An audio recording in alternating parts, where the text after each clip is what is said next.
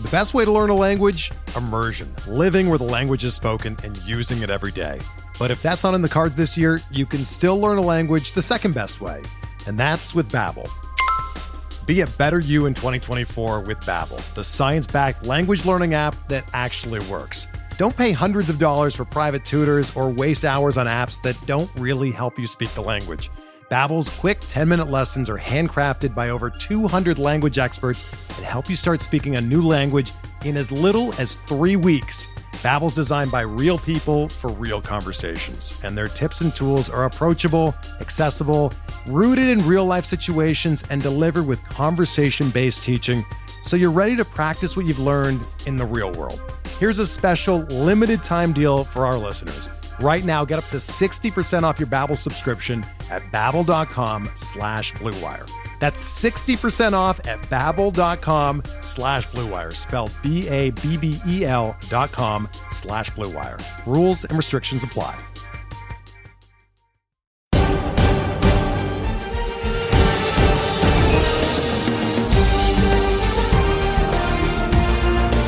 Welcome to Hacks and Jacks, a fantasy baseball podcast.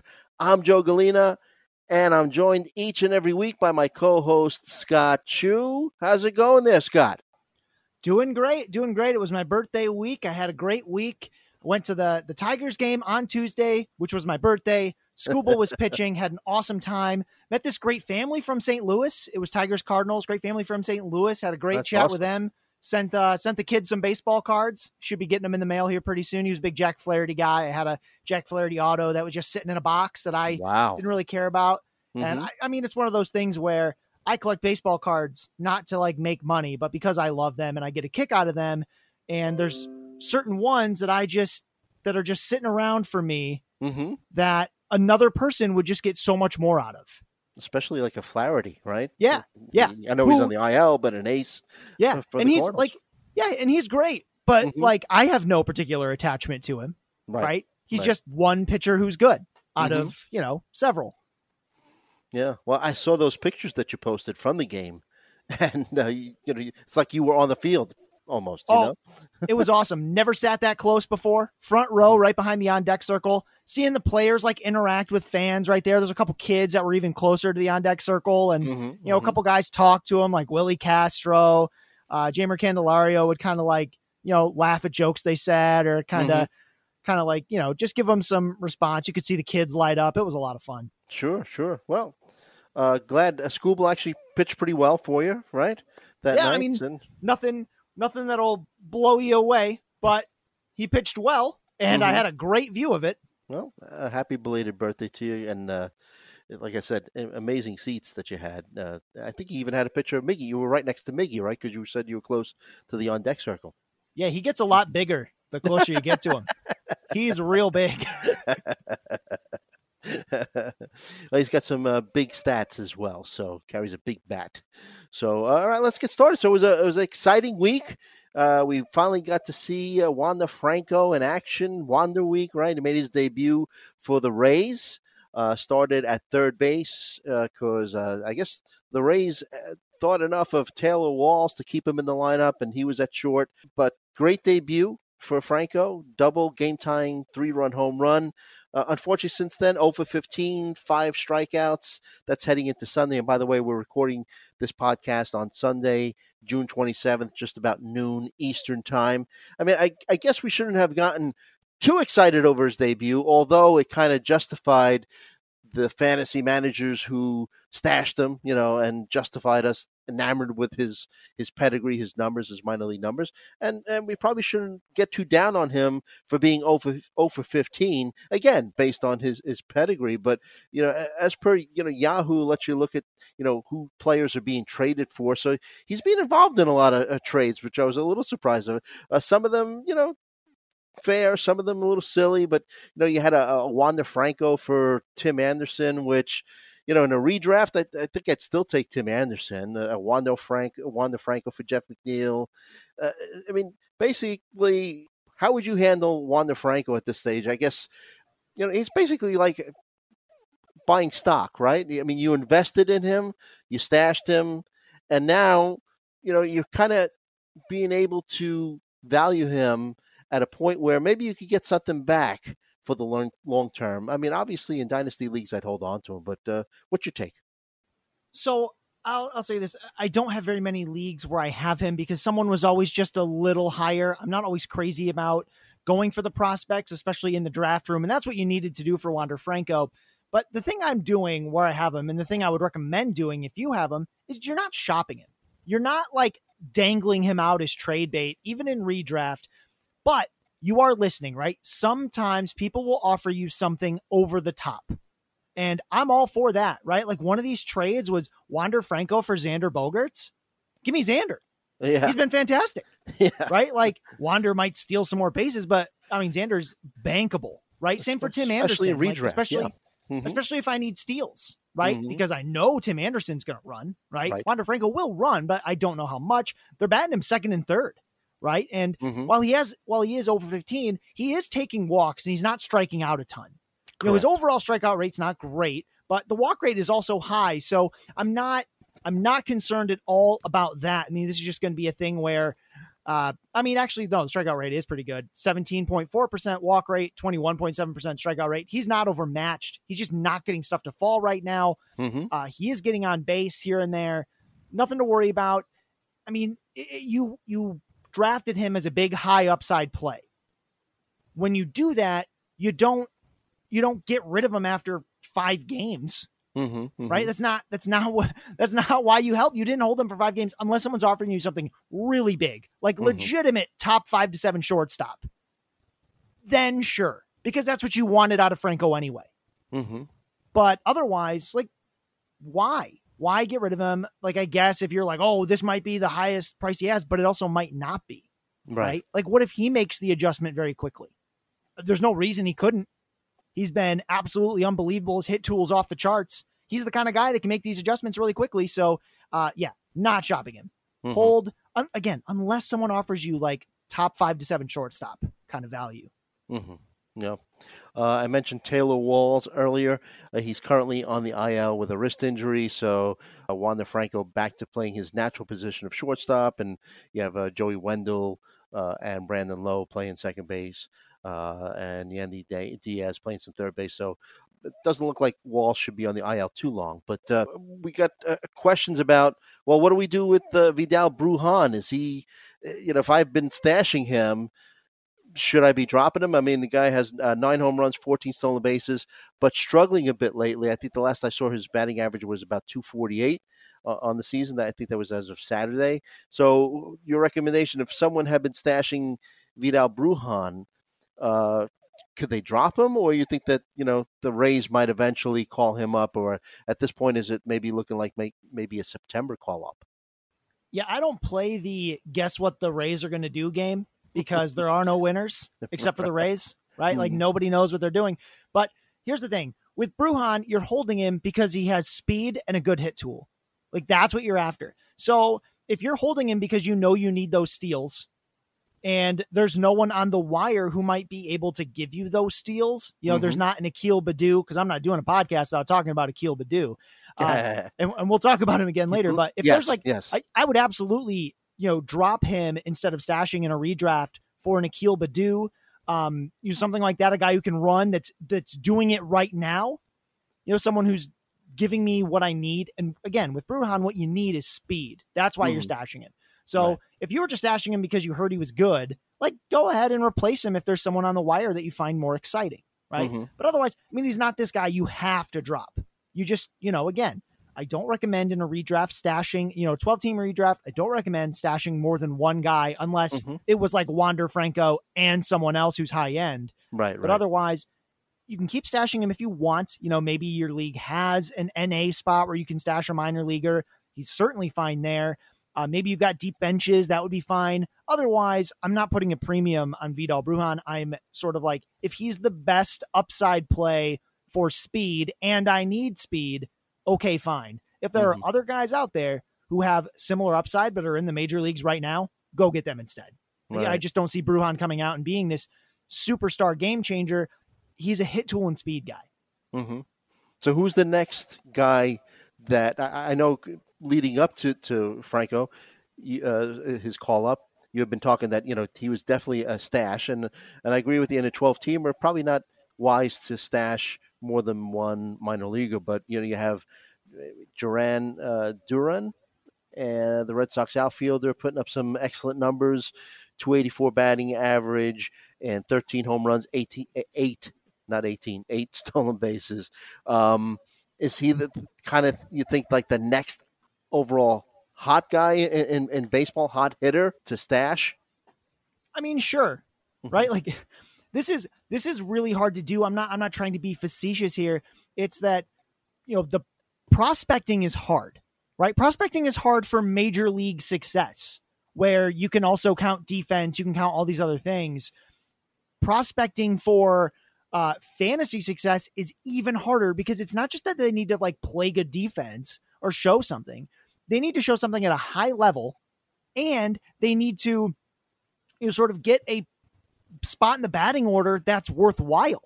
That makes it possible to really contribute at this level, right? So I think most guys are probably not like quite ready. I'd be keeping my eye, of course, still on Jared Kelenic. It was I know it was a rough stretch when he came up, but I do think there's still a lot of talent there. I think that we could really see something special from him. Other than that, it's all about opportunity. Who's going to get these opportunities? The Tigers have some other guys. Spencer Torkelson obviously is huge, but he just got to Double-A. He's probably not there till September. And I'm not holding guys if I think they only have a chance to come up in September. Like, that's the other thing, is I'm not super interested in that. So obviously Franco was like, he was a different tier. There's not another prospect that is Wander Franco tier this season. And I don't think there will be one for quite some time. You just don't see like 75, 80 grade players coming through very often, because behind him, there's guys like Adley Rutschman. He's, obviously he's a talented catcher. I think he does have a chance. He's a highly regarded prospect, but otherwise, Marco Luciano, but I don't know if they really want to bring him up. He's probably more like a 2022, 2023 guy. A lot of the players that are really highly regarded right now are in a bit lower levels right now. So Brujan is good. And if you want to stash somebody, go ahead. But Franco was a guy someone had to stash.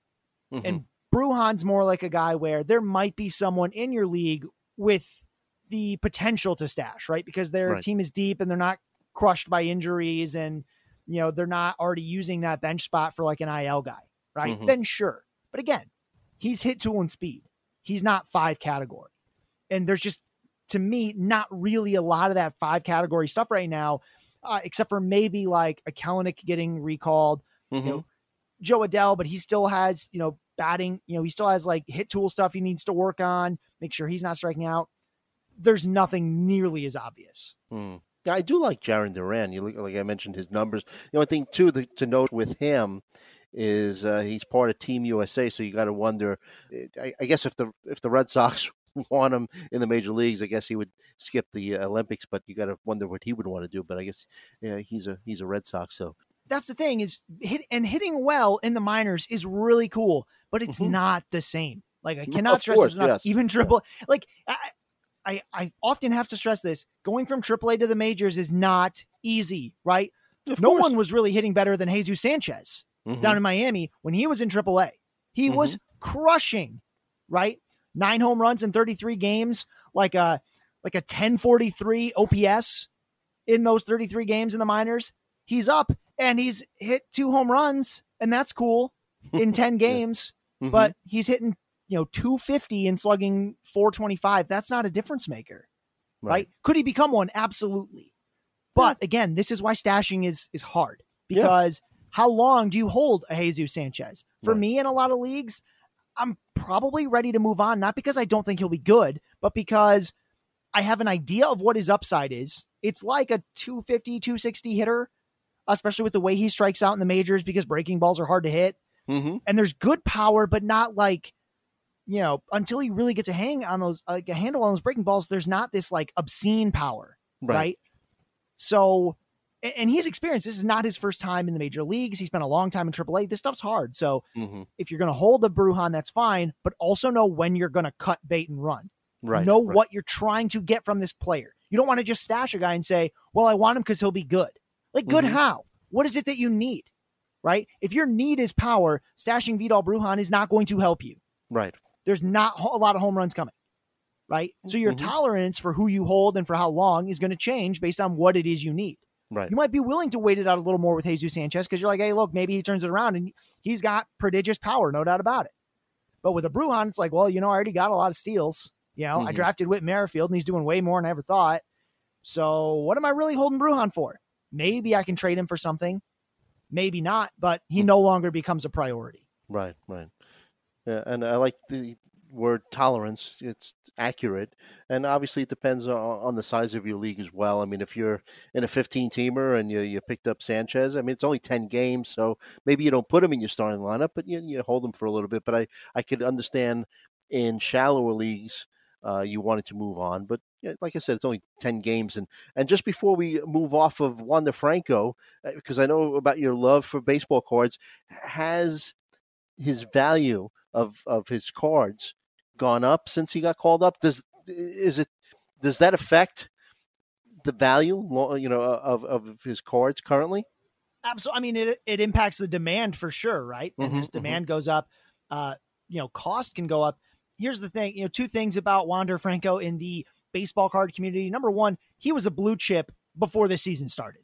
Sure. Like an absolute blue chip. That first Bowman Chrome, those autos, like those weren't going to change prices very quickly. And if they did, they'd bump up just because people were willing to spend a little more. But also, like, the savvier buyers already knew that his call up would be a time when there would be a slight bump. Not like a bump where it's probably worth like cashing out, but there's a bump, right? Because here's the other thing.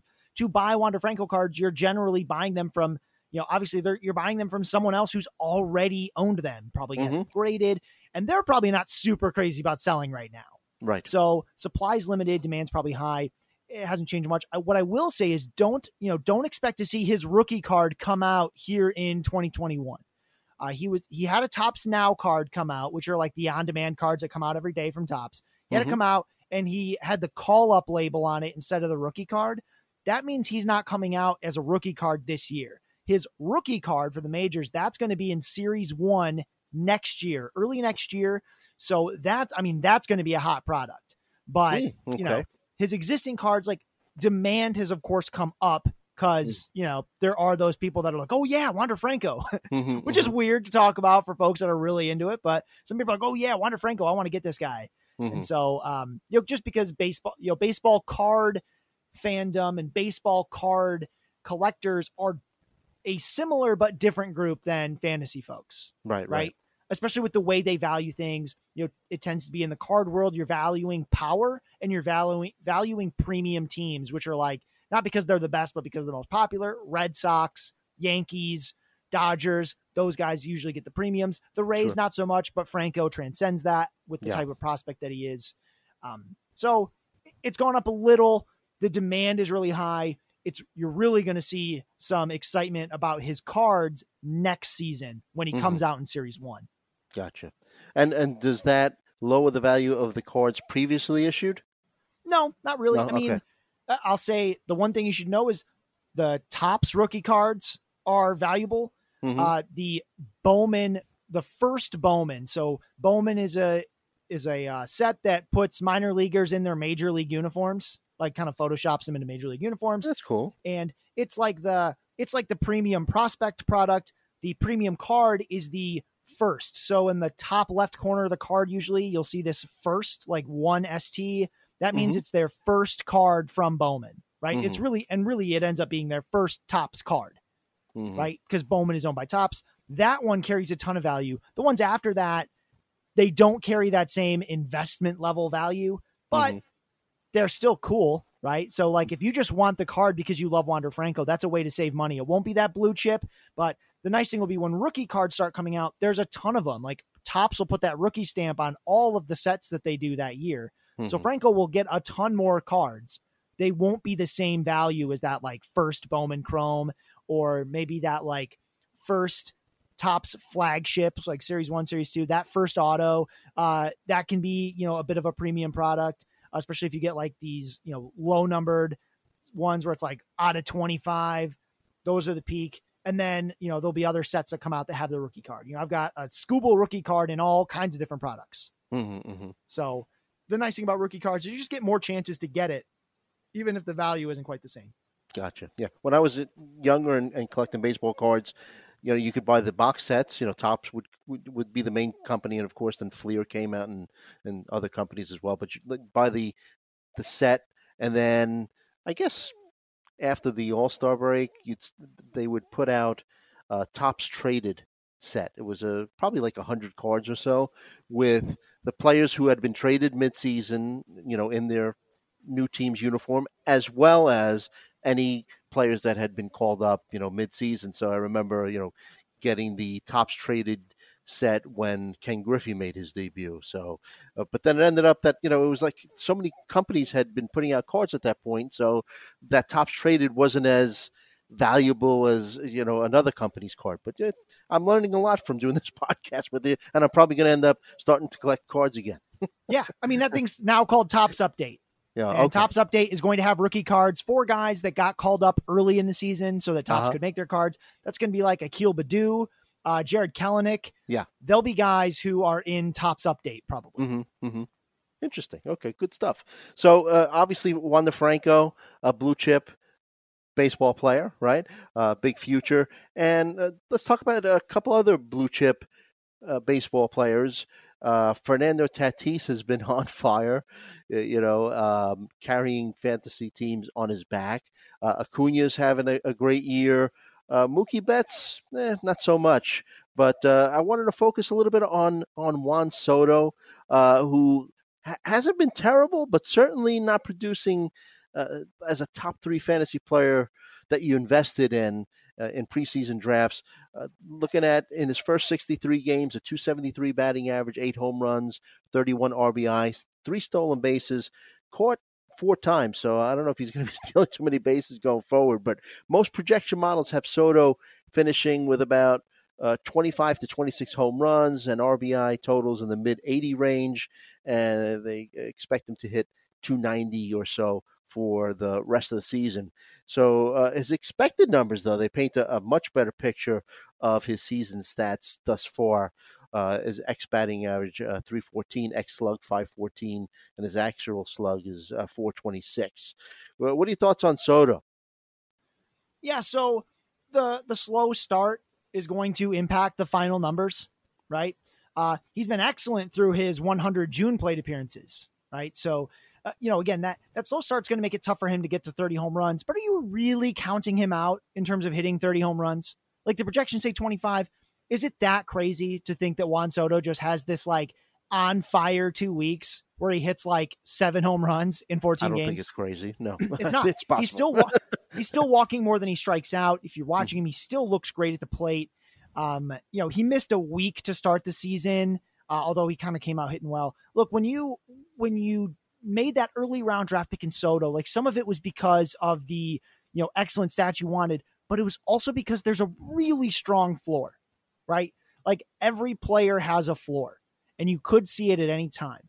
The beautiful thing about Soto is that floor is still really, really good, right? There's not a universe where he goes like Cody Bellinger on us and hits 220 with 20 home runs, right? Like that's not a part of Soto's game. He's always going to hit for a good average. Yeah, there is some bad luck there. The expected stats sort of show us that. But like, if this is the worst batting average we see from Juan Soto, and it's 273 with a 397 OBP, that's what it is right now. Like, is that the floor? If so, like, give me that all day long. I'm not so concerned about the steals. Those were always sort of just like gravy, like, he stole 6 of them last year for whatever reason. He had 12 in 2019. Like, it's cool. He runs a little. He might get to 10, but that's not why I took Juan Soto. Those 10 steals didn't really move the needle. What moves the needle is his elite plate discipline, his ability to make excellent contact all the time. And he's in what might be like the worst luck he'll ever have. And he's still hitting 273 with a 397 OBP. Like, it's brilliant. He's brilliant. And all this is like, oh, look, he has a floor. That's all we know now. He has a floor. Right. And if this is it, like you said, we're one of the best floors in baseball. Right. Yes. All right. So, we as a site get a lot of start sit questions, and I was reading some of them recently, and someone had asked a start sit about whether or not they should start Julio Urias against the Cubs based on his recent struggles and the Dodgers' recent offensive struggles. And someone said, hey, start your studs. Now, I don't know if that really applies that much to Julio Urias, who's a very, very good pitcher. But, it got me to thinking, start your studs as a strategy to use, but when is it best to employ that? And, is it ever best to use it exclusively, or, should we be looking more to the streaming option? I mean, streaming is a big part of baseball. We've talked about how you can almost stream almost any position in baseball these days. Yeah, you can. And really what you're thinking about, this like start your studs versus stream. With pitchers, it's sort of one thing. And it's similar concept with pitchers. It's just like at a certain point, I'll use the obvious extreme example, like Jacob deGrom. There's no such thing as a bad matchup for a player that's that good, right? Mm-hmm. A Juan Soto. There's no such thing as benching Juan Soto because he's too good, right? Like there's not a guy on your bench who you're like, oh, he might be better than Juan Soto today. Mm-hmm. Like, that's a heck of a bold call, right? That someone's going to be better than Juan Soto today, right? Like, that's really tough. When it starts getting a little tougher when you've got a stud, so to speak, who's really been struggling, who's way below what you were hoping for. Mookie Betts is not an example of this for me. Mm-hmm, like, hasn't been a great season. But again, day to day, who is better? Like, who is better than Mookie Betts? Like, if you had to, if I told you someone got a combo meal, a home run and a steal, like where, and you had to guess who it was, and I gave you no other information, like Mookie Betts is one of the guesses, mm-hmm. right? So I think you kind of have to, we start with hitting specifically, starting your studs. Like it's obvious, right? Like, yes, start your studs, whatever. The question's always going to be, okay, if you're not going to start him, who are you replacing him with? What's the upside of that player, right? Especially if you're thinking like just for a week, right? Which is fine. Like you can do that. You can look at a guy who maybe has been struggling for you a bit, not doing exactly what you had hoped they would do. I'm thinking like, Paul Goldschmidt has not been great. Mm-hmm.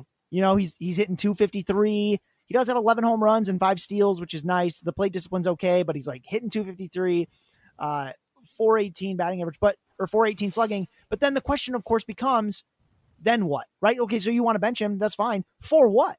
What kind of first baseman are you talking here? What are their matchups, right? So streaming, just like it is with pitching, is a very matchup-dependent concept, right? Mm-hmm. You need to be wondering, like, okay, if I'm streaming him, it's because I've got a very, very good matchup for someone else that's available. For example, it's a guy who, the easy one is like going to Colorado for mm-hmm. a series, right? So, like, I know that here on the notes, there was a question about, there was Brendan Rodgers versus Dansby Swanson. Yep. Dansby Swanson isn't quite a stud, but you definitely drafted him to be your starter, mm-hmm. right? He's been fine, not great. Brendan Rodgers started slow, got hurt, came back. He's been pretty good. So you're like, oh, well, coming into the season and with all the projections, it's like Dansby Swanson for sure. Until you look at that schedule, right? Mm-hmm. This week, it's Colorado at home getting the Pirates and the Cardinals. Not a lot of strong pitching there. Mm-hmm. Brendan Rodgers playing mostly every day right now. Again, at home versus Dansby Swanson, who isn't playing in Coors, and he gets the Mets and Marlins, who pitch much better than the Pirates and the Cardinals, mm-hmm. right? So that's a good example of, like, yeah, Dansby Swanson's the more like, he plays every day. Like, there's no way he really sits this week, and the projections were better, whatever. But, like, that wasn't enough to offset the incredible schedule advantage that Brendan Rodgers has, mm-hmm. right? And it's not like Brendan Rodgers hits 9th. So those are the things that I'm thinking about when it's like, okay, this guy is a guy that is supposed to be just like plug and play. I wasn't supposed to worry about him, but he's been fine. He's only hitting like 230, 240, whatever. He is hitting home runs, getting some stolen bases, and he might be better than Brendan Rodgers for the rest of the season. But as we've talked about, I'm not thinking about rest of season for this week. Mm-hmm. Right? Like, are there times I need to think about for rest of season? Of course. But with like in a 12-teamer, Dansby Swanson, Brendan Rodgers, that's not a rest of season discussion, really. Like, you can absolutely think about it just this week.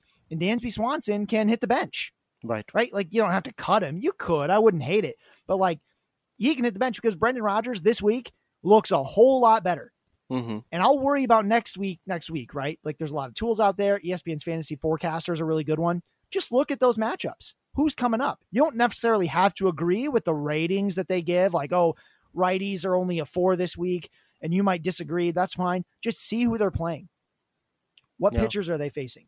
Brendan Rodgers, that's a cake schedule. Colorado has an awesome schedule. So, like, some of my back-end outfielders, if there's an outfielder out on the wire that's going to play most of the week for the Rockies, I'm trying to add him.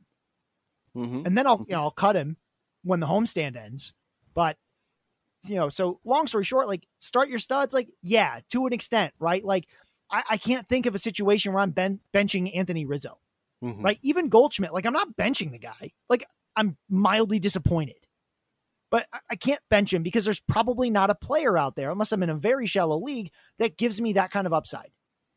And batting right next to Nolan Arenado in the middle of a lineup that's not bad, right? The Cardinals score more runs than they probably should most of the time. So, like, those guys, you just keep them.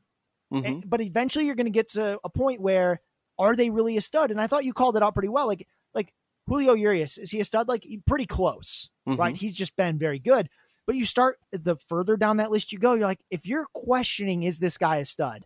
Then you've sort of opened the door to, can I stream better than that this week? And what if I let him go? Is he the best player by a wide margin on the wire? I don't mind cutting the best short. If I have Dansby Swanson and I need to cut him because Brandon Rodgers is out there, Dansby Swanson might be the best shortstop on the wire, but it's not going to be by a wide margin, right? I'm not cutting like a top 10 must-start shortstop. In a Yahoo league where you don't even have a middle infielder, Dansby Swanson can hit the wire. It's not a big deal. I'm a lot more interested in, like, this week, Brendan Rodgers. And then next week, I'll worry about it. I'll worry about it elsewhere, right? Maybe I pick Dansby Swanson back up because, like, newsflash, your league mates aren't going to be chomping at the bit, like, trying to outbid each other on Dansby Swanson in a 12-teamer. That's not going to happen.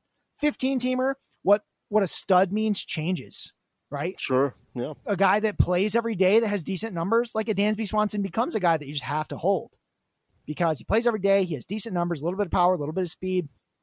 Got to hold him. But especially in a 12-teamer, that definition of stud, that's like top, for a position, it's like top 12 to 15. And then beyond that, you can really start hemming and hawing, right?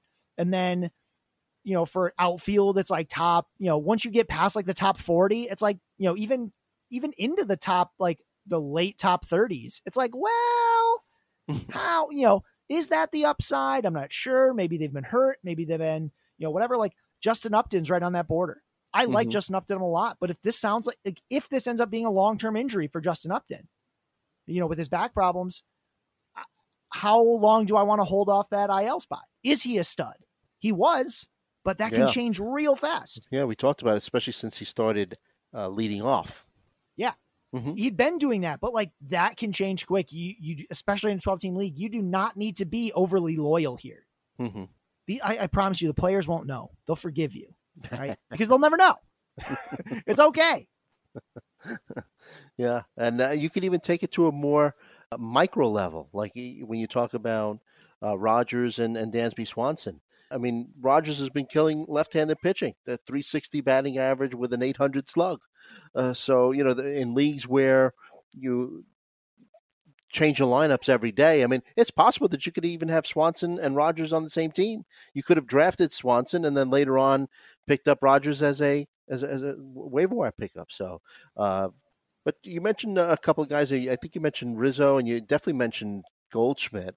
And we did get a question in about rest of season. I guess this person is trying to upgrade their first base spot. So they're asking, who would be the best investment for them, whether it be an Anthony Rizzo, Paul Goldschmidt, Jose Abreu, and Rhys Hoskins. And interestingly enough, these very similar players, and they are playing below what you'd expect from them.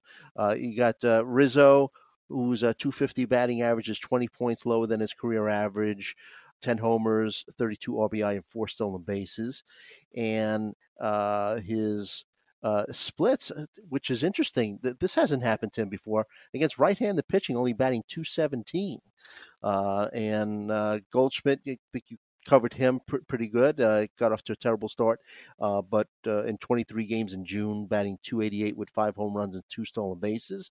Now, this guy, I've been drafting him for years because he was always, in my opinion, undervalued, and you can get him later in drafts, but that wasn't the case this year. But Jose Abreu, he's really struggling. This is unlike him. The guy, 291 lifetime batting average, batting .239 over his first 71 games. Good RBI production, 53, but his expected stats pretty much on target with his actual stats, and been slumping especially badly for the past month, batting .183. And Rhys Hoskins, a lot of power. You'd always forgiven his low batting average because of his on-base percentage, really good in OBP leagues with a .357 career OBP, but just .304 so far this season. So I know it threw a lot out there, but is there one of these guys that you feel more comfortable in rostering for the rest of the season? Well, I mean, I think the first thing to say is, you should feel very comfortable with all 4. If you've got one of these 4, I'm about to nitpick a little, but you should feel very confident in all these. These are all top 10, maybe even top 7, top 8 first baseman rest of the way if you're trying to project out, right? These are really good players.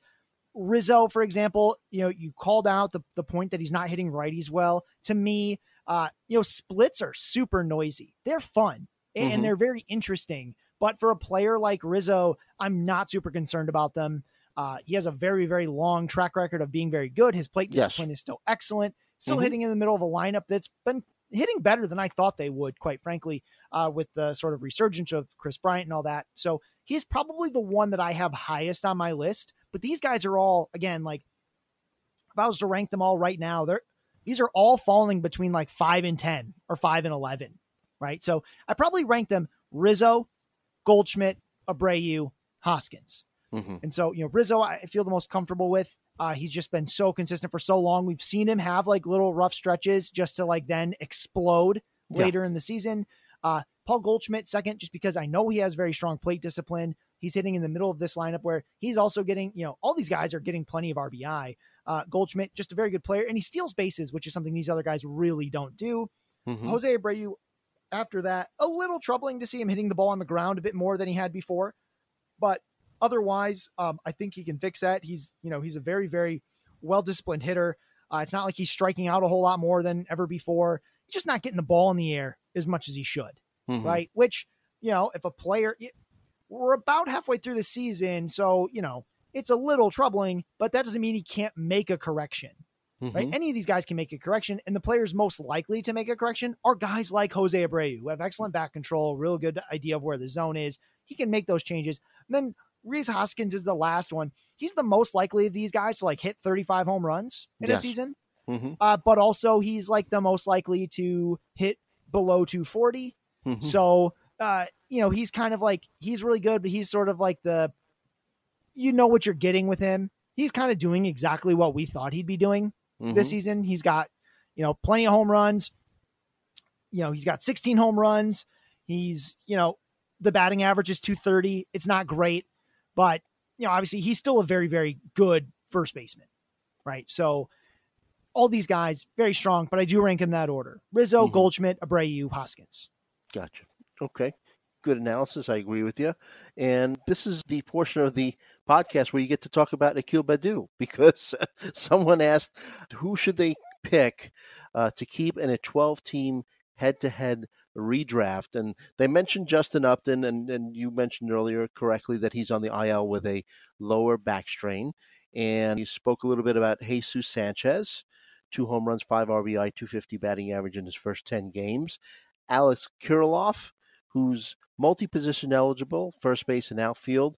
He's been coming on, got off to a real slow start, batted 167 in April, spent some time on the IL, but since April overall, batting 282, has 6 home runs and 26 RBI in his first 42 seasons.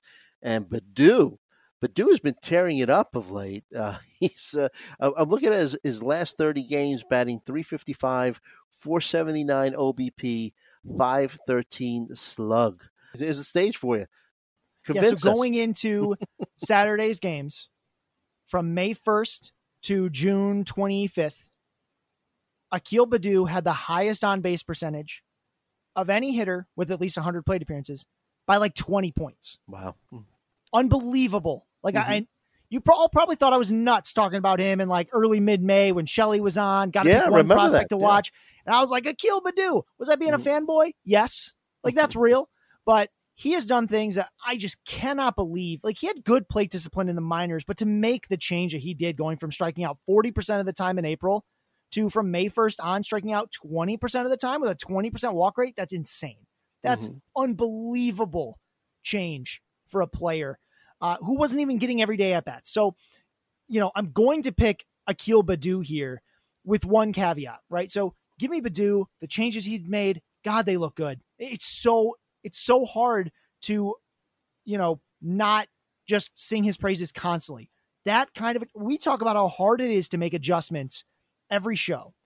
It's really hard to make adjustments at the major league, especially for players who never played in AA or above, right? And we talk about Juan Soto being one of these exceptions who was in AA for like 2 weeks or 1 week and then like made it up.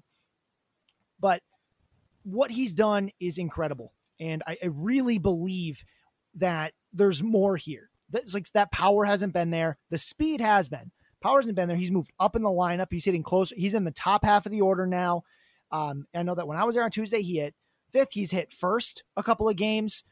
He's not sitting against every lefty anymore. So he's not sitting more than like once a week because they can't sit this kid anymore. So he's probably my pick unless you don't need speed. If you have no need for speed, I think you then go with Alex Kirilloff. Kirilloff has an excellent hit tool. He's the one of all these players who I'd probably project for the highest batting average rest of the season. He really could hit 280 the rest of the way. Baddoo could as well, and he certainly has for quite some time. But, like Kirilloff is widely regarded for his hit tool, coming up. So I do think that's where there's more power and a bit more hit tool. But, most of us do need speed to some degree, and Kirilloff ain't got it. He's not stealing you bases, not in any meaningful way. Baddoo really could. So it's one of those two. It's Baddoo or Kirilloff. If you have absolutely no need for speed, then I guess I could see you taking Kirilloff.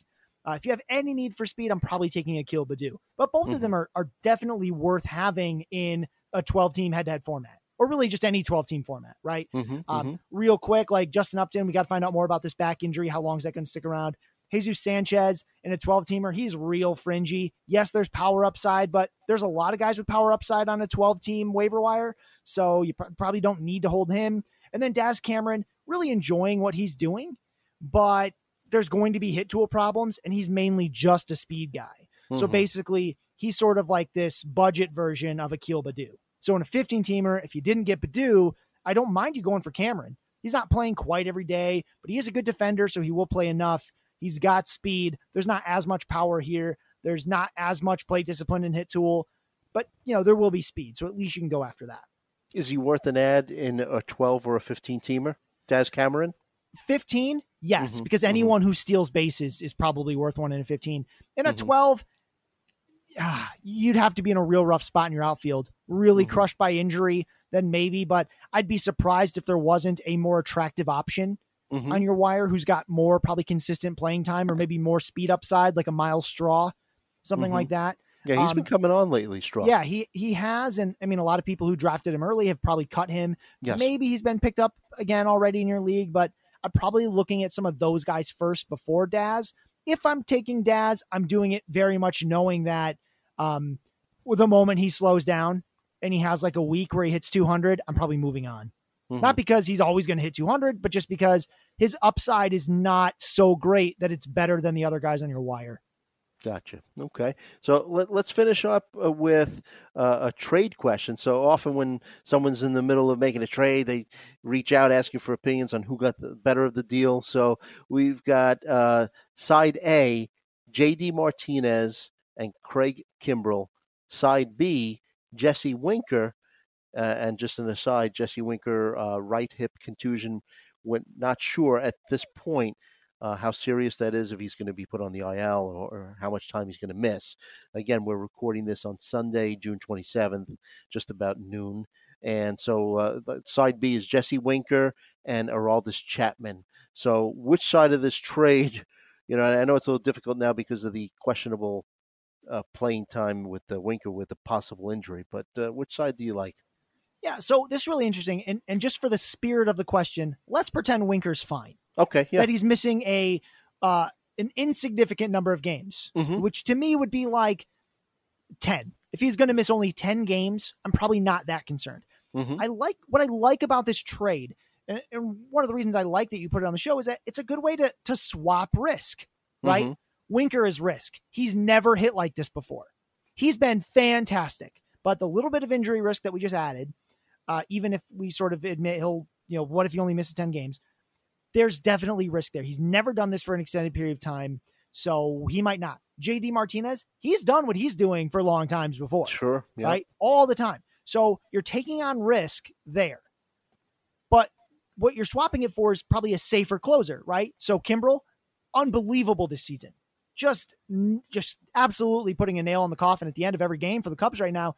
But let's not forget 2019 to 2020, where he was terrible.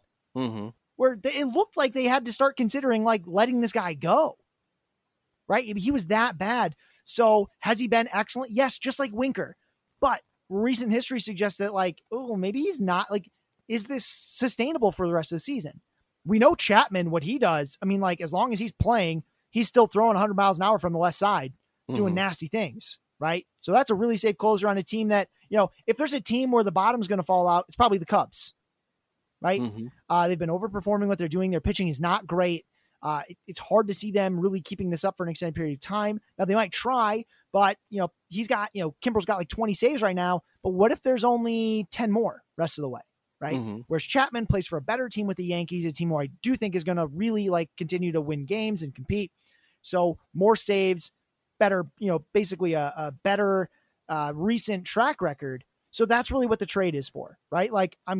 If you're the side that's getting Winker and Chapman, you're giving up JD Martinez and Craig Kimbrel. You're saying, look, I've got a guy who's been really good at closing games. And there's risk for the rest of the season. But, I'm giving up Kimbrel because I want Winker, right? Winker is, there's risk there too, but it's hitting risk and not relieving risk. Right. And each side's getting the safe piece, the JD Martinez, the Aroldis Chapman. I love this kind of deal, right? Could you argue, well, what if you could get more? One of the reasons I'm not talking about that is because someone always says that. Every trade, someone says you could have gotten more. And it's in a vacuum, but no one trades in a vacuum. And I will generally assume that people tried to get more and didn't. Right. So this trade, I love this trade. I like it for both sides because they're clearly trying to swap risk. I want my hitting risk and I want to turn it into relieving risk. Right. So, the other question I was asked is there a reason to do this? That's what it is. It's because you want to trade risk. You don't have to do this. I don't necessarily think this makes either team better, but I'd have to look at the standings as well. Right. Right.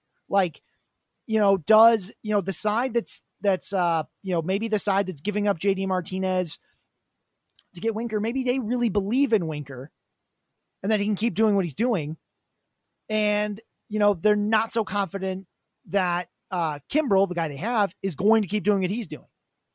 So then it makes sense. It's very contextual, but that's why you do a trade like this. It's to swap risk. And you're going to find that that's a little easier to do. People don't just trade superstar for superstar, right? It doesn't make sense. What does make sense is swapping risk. So I've got a risk at hitter who's been really good, but I'll trade him for a starting pitcher. Someone might not want to give me a fully established one, but what if they want to give me one who's been good but is risky? People will make that swap. So if you've got a high-end outfielder who's been really good but is risky, right? Because maybe something in their plate, in their plate discipline profile or something like that, like a Randy Arozarena, and you want to try to flip that for, a guy like a Corbin Burns who has seen his spin rate come down. Obviously, there's goo gate or whatever where he can't use the sticky stuff, but he's still been good. People are going to want to trade that risk. I think that's a really good idea, something to explore. So if that's what you need to do, and you're hey, look, I'm fine on pitching. If I don't get Corbin Burns, if I get rid of Corbin Burns, I'll still be okay, but I just don't have hitting. I need power and speed. Let's make that offer. See what happens. Mm-hmm. I'm not necessarily saying it will work, but that's what you can try to do. Take something where, yeah, this guy's risky, but so is your guy. So you're not just both like saying, well, I'm giving you a safe piece and you're giving me a risky one. Make it risky on both sides. I think you'll find that these other, the other managers in your league are receptive to it. Mm-hmm.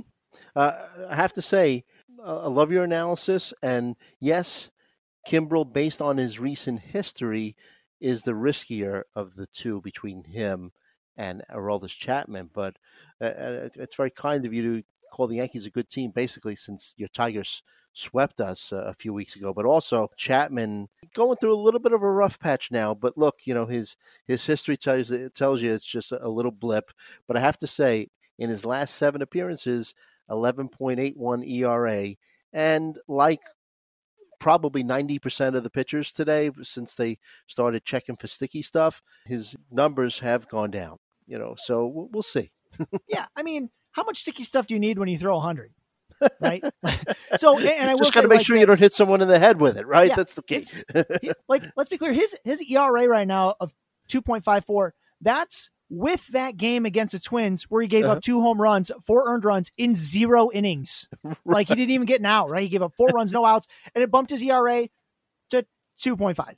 Right. Right. So yes, he is going through a bit of a rough patch, but how rough is it really? Mm-hmm, right. Mm-hmm. Compared to what he's done, because that he can go on these long stretches where, just like to start the season, like in April, it's amazing. In April, he gave up 0 runs and had a bazillion strikeouts. So that's the upside there. If you just look at draft day, we all ranked Aroldis Chapman well above Craig Kimbrel. Mm-hmm. Oh, right? yes. Craig Kimbrel has somehow cut out the home run problem he'd been facing entirely. And you really wonder, is it good fortune on the home runs? Or is it a real change? I haven't dug enough to find out, but if you're I think the home runs are going to come, then he's going to stop being an elite closer in a hurry. Yep. Right. His strikeout upside is nothing like Chapman's. And the Cubs are, and both teams are desperate, but the Cubs, if things start falling out, they could also try to move him, and I'm not sure he'd be a closer.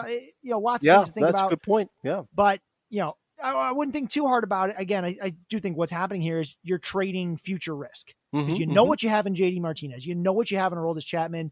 But with Winker and Kimbrel, there's questions. Right. So you're swapping them. Yep. But, you wouldn't just do Winker for Kimbrel, right? That doesn't make sense. Mm-hmm. You shouldn't need to trade a player who's been that good unless we find out the injury is worse than it appears right now. But packaging them together like this does make a lot of sense. Very good. So that's about all we have for today. I want you to enjoy Tarik Skubal's start today. Hopefully it's a good one for you. And they're all good because he's there. Yeah, there you go. And I do roster him on one of my teams, so I'll be rooting for him as well. And I want to thank each and every one of you for allowing us to visit with you. We hope that you were informed and entertained, because that's our goal. You could follow me at Joe Galena. Follow Scott at If the Chew Fits. Follow the podcast at Hacks and Jacks PL. And if you follow at Pitcher List Pods, you'll be informed anytime a new episode drops for any of the numerous great podcasts on the Pitcher List Podcast Network. And I wanted you to subscribe to our podcast on Apple Podcast. Leave us a nice review if you don't mind. And as always, we hope that all of your fantasies become realities. And I want you to have a great week. And hey, if you love baseball cards, I can talk about them a little bit. There's a great podcast called Local Card Pod that's done by Prospects Live and a guy named Joe Lowry. He's the best card mind I've ever seen. So if you want to hear more about baseball cards and you don't just want to hear me ramble in the middle of a regular pod, go check it out. Local Card Pod through Prospects Live. Awesome. I'll be listening because I need to learn a little bit more. I'm a little out of the loop in this stuff. So Joe will teach you. There you go. All right. See you all next time.